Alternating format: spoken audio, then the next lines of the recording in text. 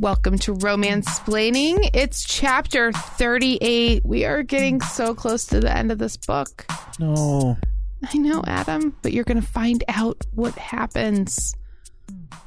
I can't wait for that. Yeah. In the last chapter, I just remembered, I haven't been doing recaps, which, there you go. Well, you didn't introduce me. I'm just screwing everything up. No sidekick, no co-host, no nothing. Now I'm just reduced to nothing. This is romance-splaining. I don't know what I'm doing. Join the club. Okay. In the last chapter, we had some serious sexy times, and then Nevada was like, let's get married. Johnny was like, let's run away together. I thought she was marrying Trumaine. Adam? Wasn't she like, fuck you, dude, I'm going to marry Trumaine? Yes. That's what happened at the very end. I thought you were just saying that she's going to marry Johnny. No.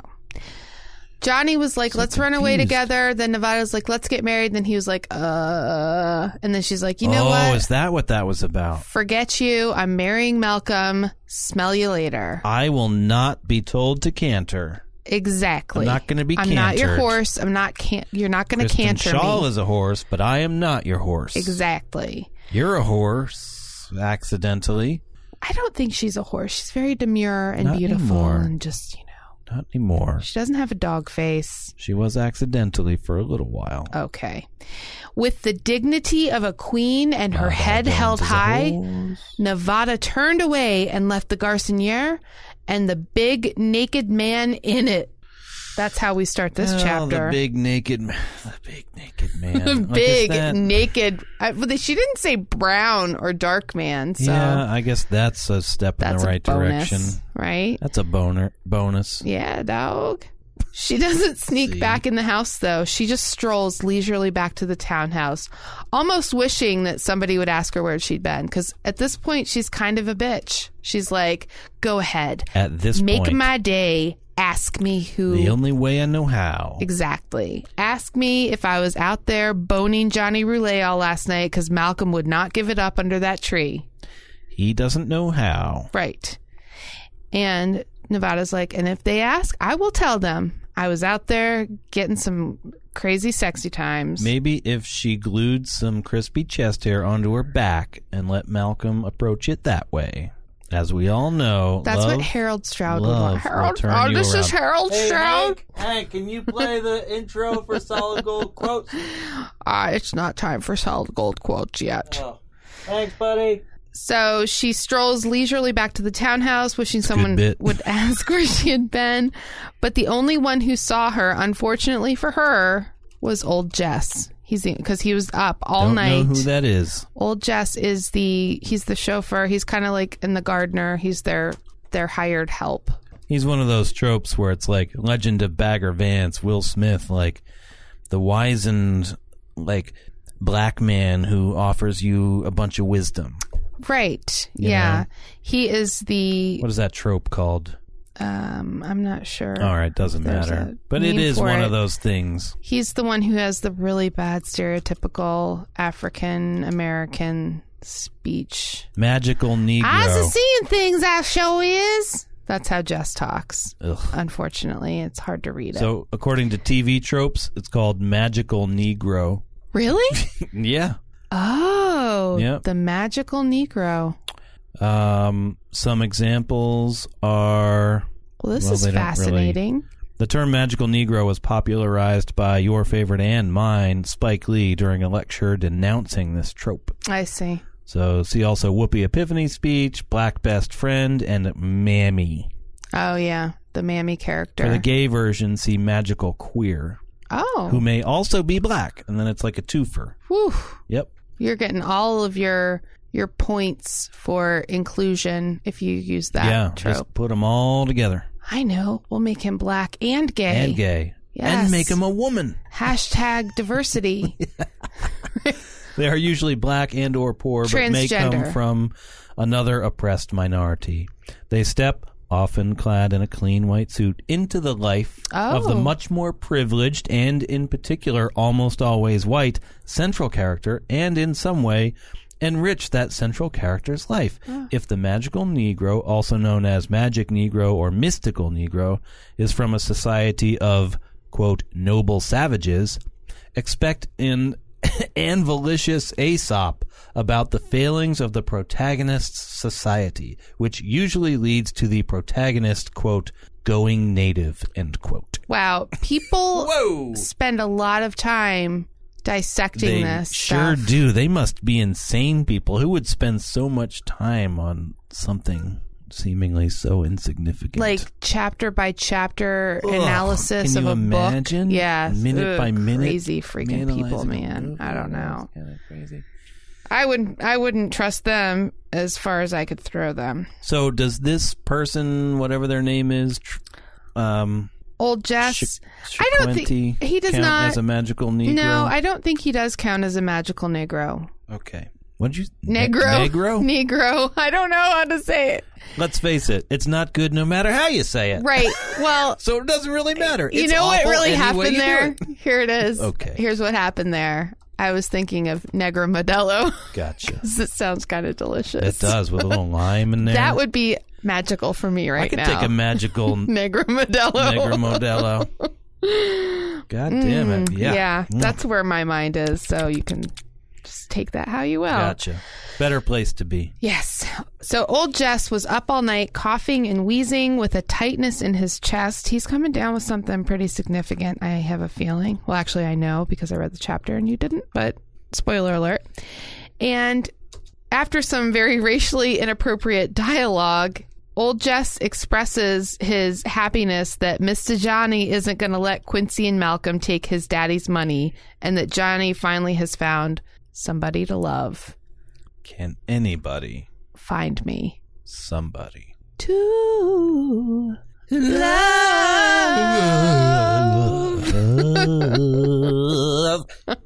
I know you. Yes. So, but that is all said in a very, me's a gonna wants to find a lady to love. Okay, that's enough. I know it's bad.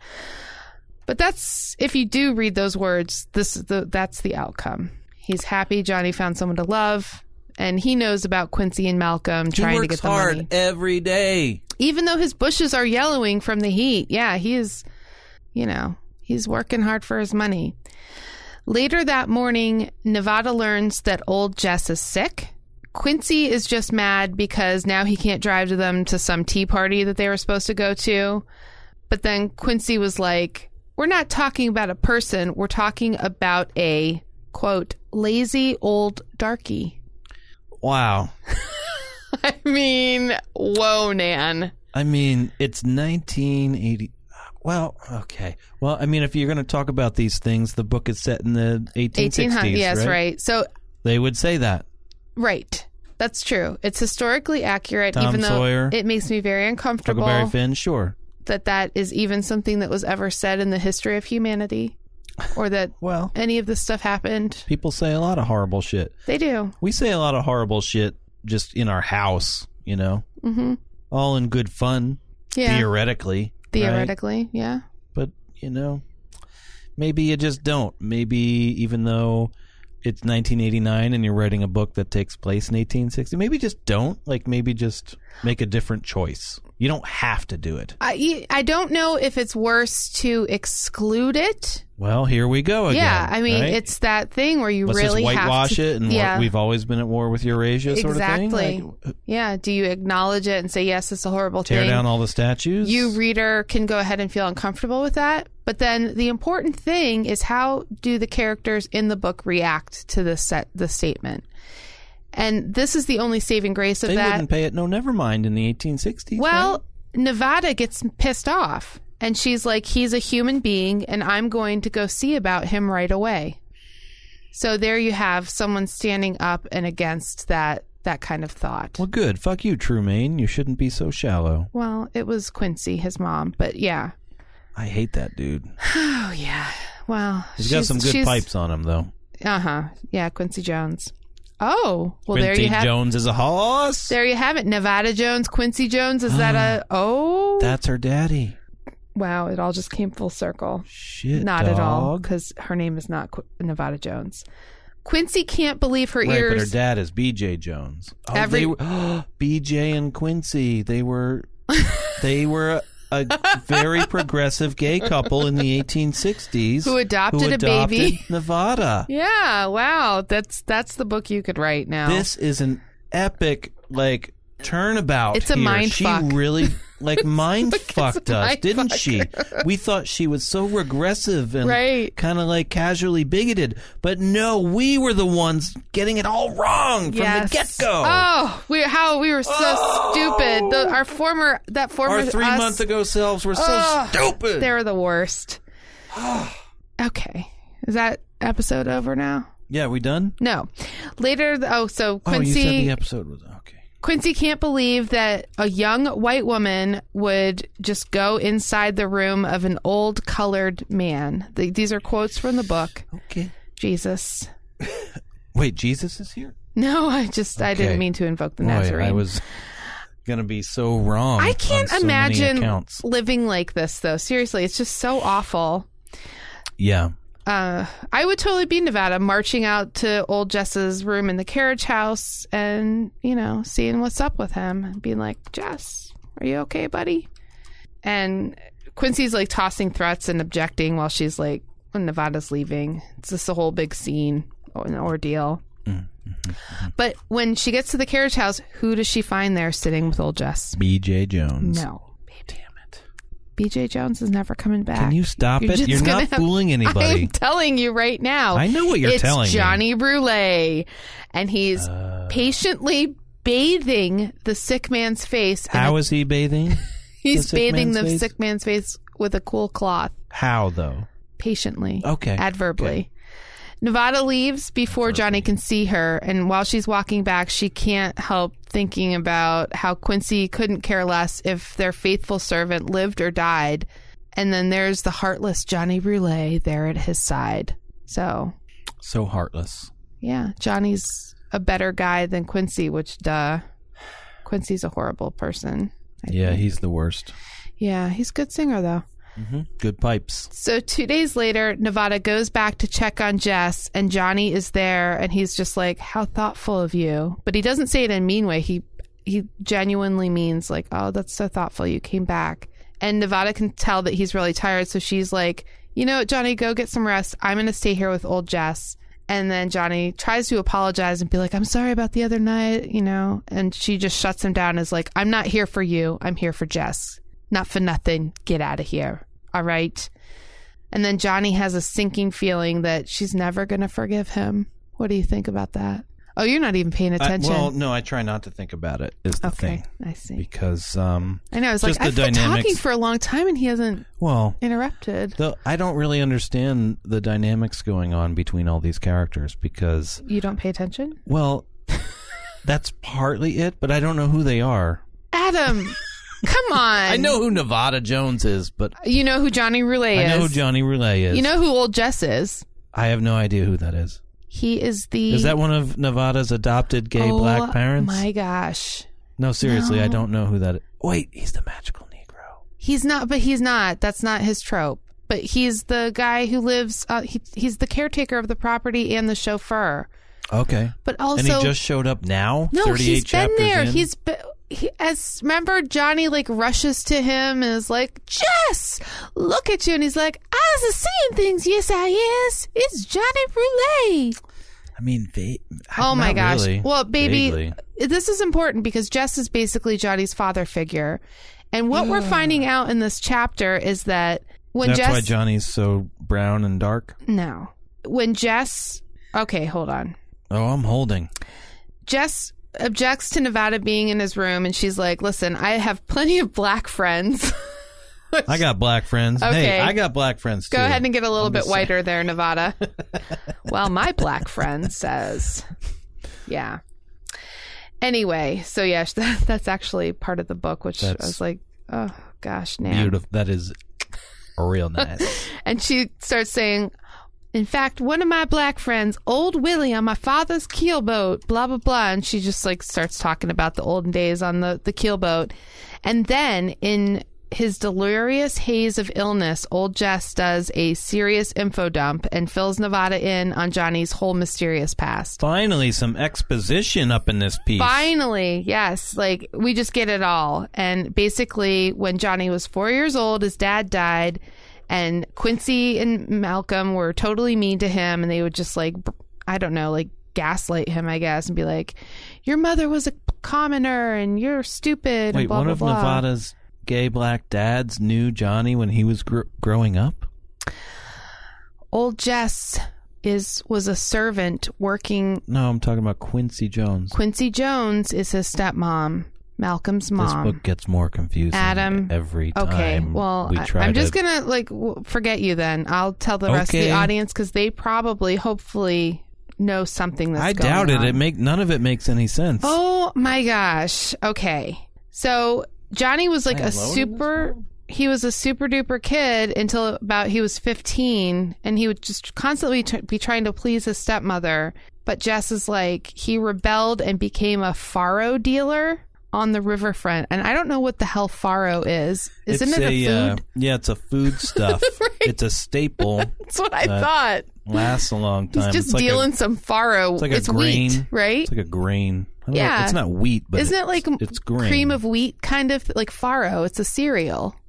Look, it's a grain, man. Oh, okay. It's a food composed of the grains of certain, wheat species. All right, there we go. Yeah, but don't you eat it like a cereal? Sold dried and prepared by cooking in water until soft but still crunchy. Yeah. Yeah.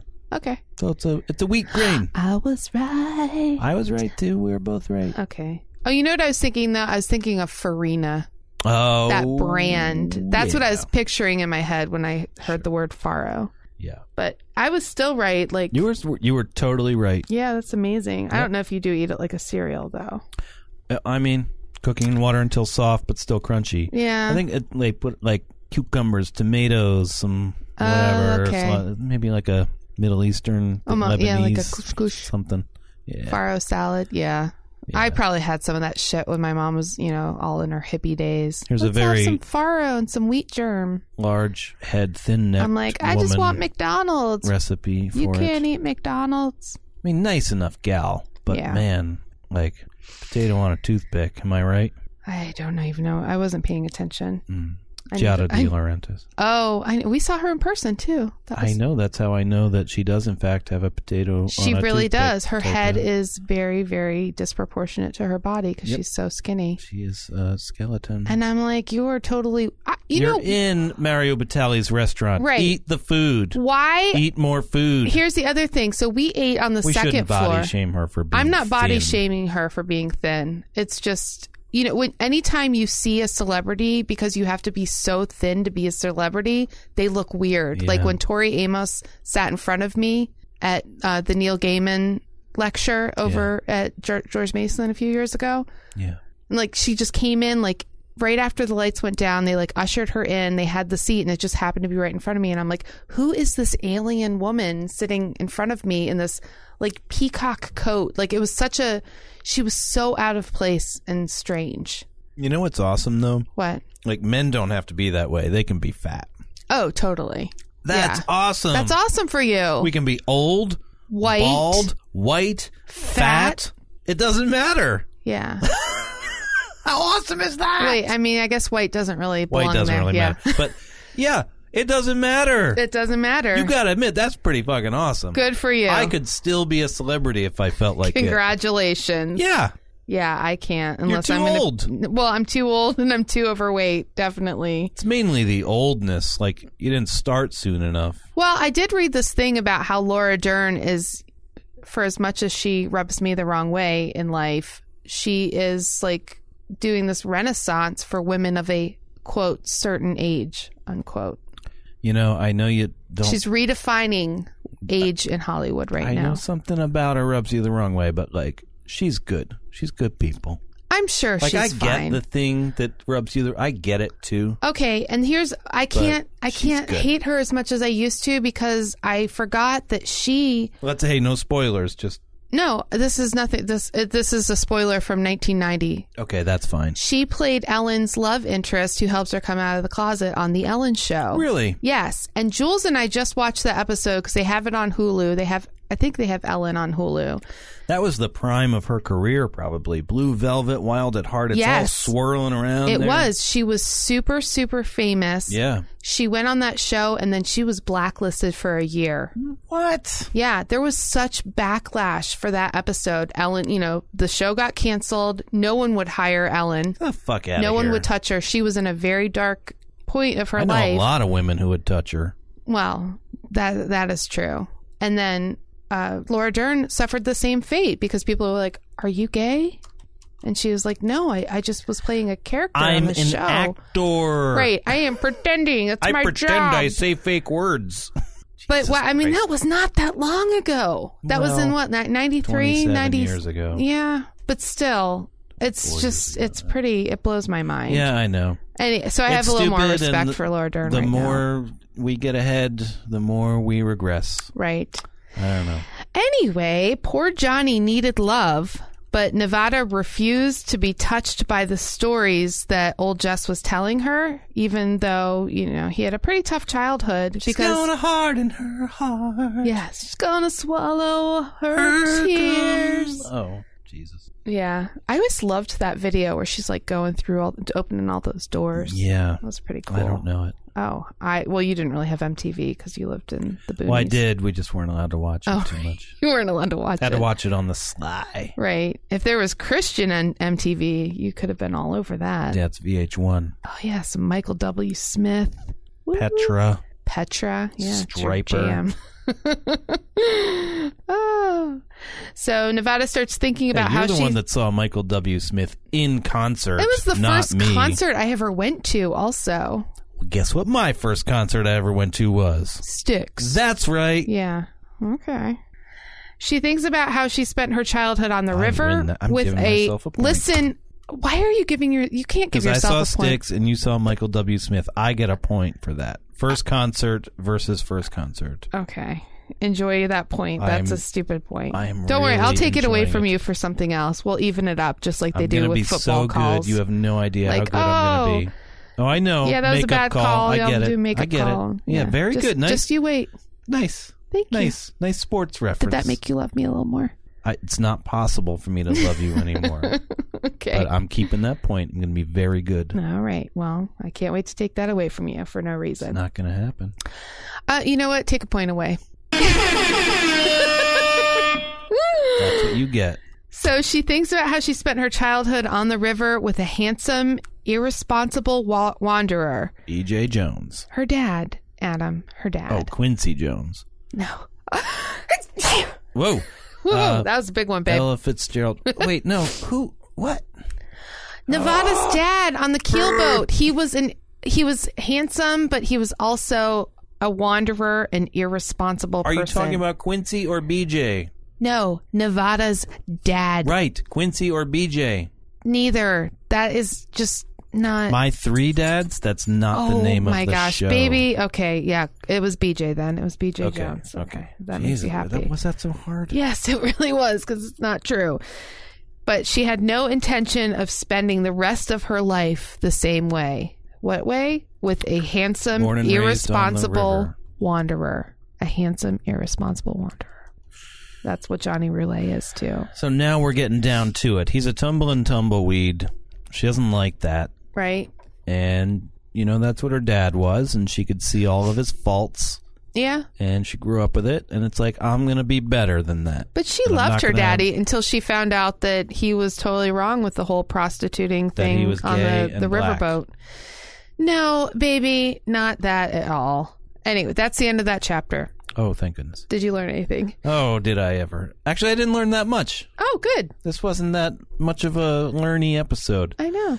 I've learned that you don't know what you're doing in this podcast. I learned a big naked man is a bonus. Yeah. I learned Hank still can't play it. Hank, can you play the intro to Solid Gold Quotes? Solid Gold Quote time. Okay, maybe he can play it, but it's the worst.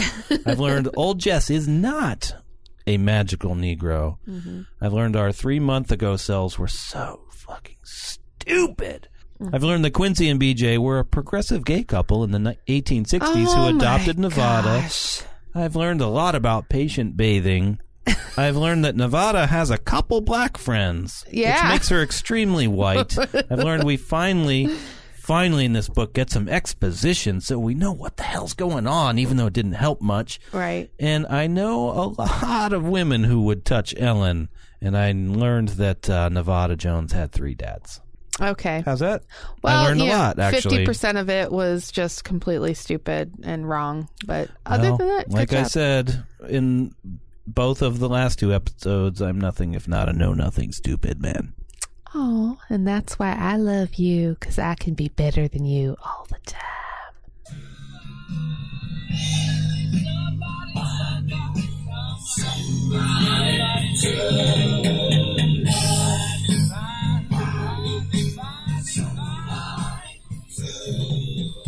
Well, that was my friend Freddie Mercury taking us out. Thank you for joining us for this episode of Romansplaining. I am Leslie Welch. And that's Adam. We'll see you next time.